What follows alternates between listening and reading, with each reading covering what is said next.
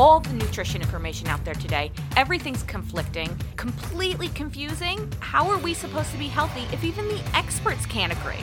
This is Outspoken Nutrition. I'm your host, Laura Timbrook, and we're going to break it all down.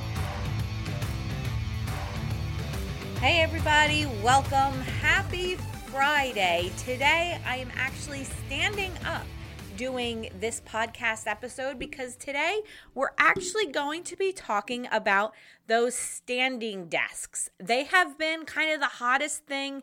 They became super hot again when COVID hit because everybody's wanting to be more active, live a better lifestyle. So let's talk about if these standing desks are really any good. Now, I think first, before we start getting started, we actually need to discuss the difference between standing versus moving.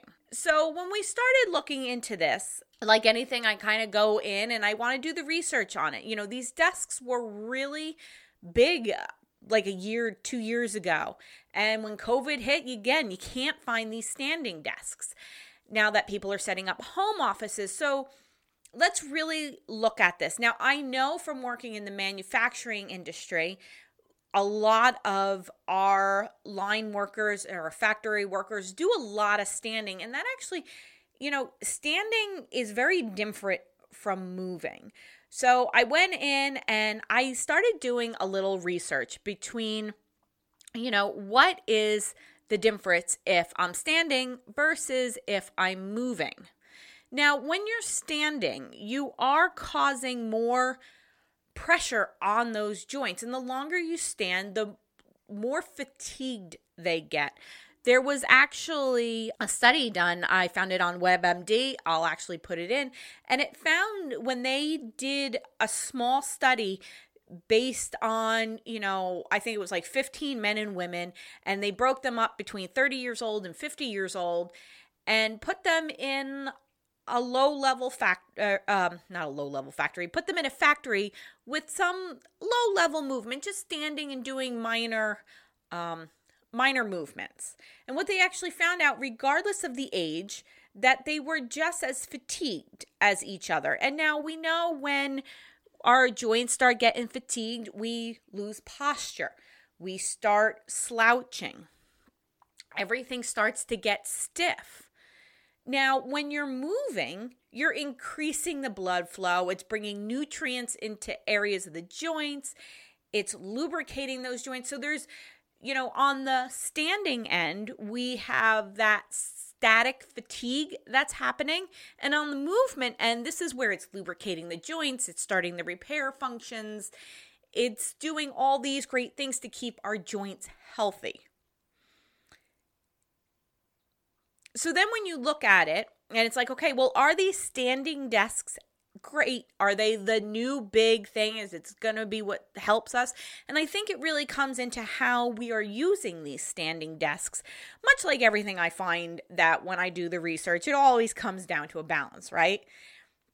So what we want to do is we want to, as we're standing, making sure that we have proper posture when we're standing and that our joints aren't getting fatigued, that we're not feeling fatigued. So personally, I like the standing desks that give you the option of going up and down. A lot of them are on hydraulics, granted more expensive, but they allow you to either stand or sit.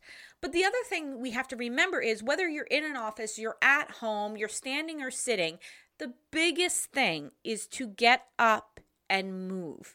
And this even goes for my manufacturing workers.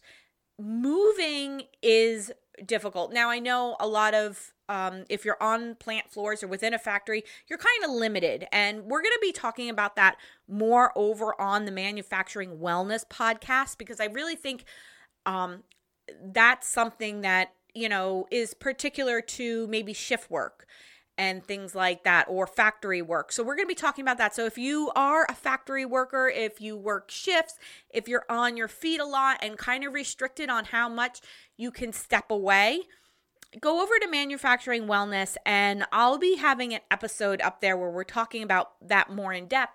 But here, really, it's about getting up and moving. It's stretching. If you can do it at least once an hour, that would be great. Most of us now all have these Fit watches.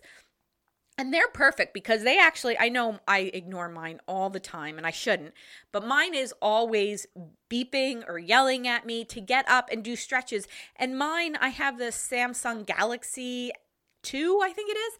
It actually gives me stretches that I should be doing as I'm standing or as I'm not moving, I should say. So it wants me getting up, standing, stretching, if you could run to the water cooler or maybe just take a lap around the office or even hell, a lap around your bedroom. Just something to get moving, but stretch yourself out. I know I've been working from home for almost 15 years. My husband's been working from home for almost 15 years. And we have noticed the issues with working from home and sitting in a desk so long is you get these really tight hip flex muscles. And then for me, I get really tight hamstrings. So for me, it's really important that a few days a week, I'm doing my yoga, I'm mobilizing, I'm rolling on a foam roller, getting that all stretched out. So it's really important that we are exercising, and it doesn't have to be going to a gym or having some crazy workout plan at home. It could be doing some yoga at home, some walking, some stretching, maybe some light weight training or resistant training. There is so much available out there that we can start doing to get ourselves moving, because there is a huge difference between moving and standing. I know my parents oftentimes, they got these Fitbit watches, and my mom was always after my dad for not moving enough. So they both got these Fitbits and they started putting them on and realizing that, granted, my dad's not moving enough, but my mom actually doesn't move as much as she thought she was. And her thing was, I am always on my feet, Laura. I never sit down. And the thing was, she was always on her feet. She was doing something. She might be walking from the kitchen to the laundry room, and they don't have a crazy big house. So the kitchen to the laundry room might be 10, 15 steps. So even though she wasn't, ever sitting down during the day, she really wasn't walking as much as she thought. She actually found that her and my father were only moving a couple thousand steps a day. And it really became that she realized that it's, she's standing all day, but she's not moving. And then my mom, she's having some, leg fatigue problems and back problems. And a lot of it, again, it's because she's standing. She's causing this fatigue on her joints all day long, and she's not moving enough to lubricate them and to increase that blood flow. There was, I'm going to put it on in the show notes, but there was this interesting blog article from arthritis.org, and it talks about nutrients circulating to the joints. I'm going to actually read what it says because I thought this was really interesting. It says the weight that bears down on your joints when you exercise forces water molecules out of the cartilage like a sponge, says John Hardin, medical doctor, a professor of medicine and orthopedic surgery at Albert Einstein's College of Medicine in New York City. When the weight is lifted, the water molecules return, bringing in oxygen and nutrients to the joints. So I thought that was really interesting on, how when, that weight bearing is actually lifted, it's actually bringing things in and allowing them to heal and to, bring that oxygen and the nutrients in. And it was so informative because I think sometimes we always think of, I don't sit down all day. And again, when I talk about my manufacturing workers, they all tell me I don't sit down all day. They don't sit down all day, but they're also not moving their bodies in a way that's allowing them to have healthy joints and healthy cardiovascular and lymphatic systems. You have to move because, remember, when we're moving, we're exercising our cardiovascular system. We're bringing that blood flow in. It's going to affect every part of you, from your lymphatic system, how you retain water, to your heart and how that blood pumps, even to your skin on how it's going to rebuild and bring in moisture and things like that. So it's so important that we are moving our bodies and not just standing. So when it comes down to, are standing desks a good thing? It really comes down to just about as if our sitting desk a good thing. It depends on how you use them.